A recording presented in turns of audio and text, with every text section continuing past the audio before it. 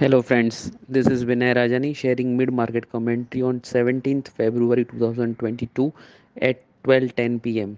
Nifty opened up by 74 points at 17,396. Post opening, Nifty remained choppy where both sides of intraday swings were witnessed. Till now, Nifty has made a day's low at 17,235 and recovered more than 135 points from that point. Support for the Nifty is seen at 17,200 while resistance for the same is seen at 17,500.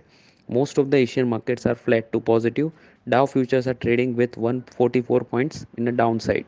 Nifty energy and metal sectors are outperforming today while banks are underperforming in today's session. Advanced decline ratio is slightly in favor of bulls.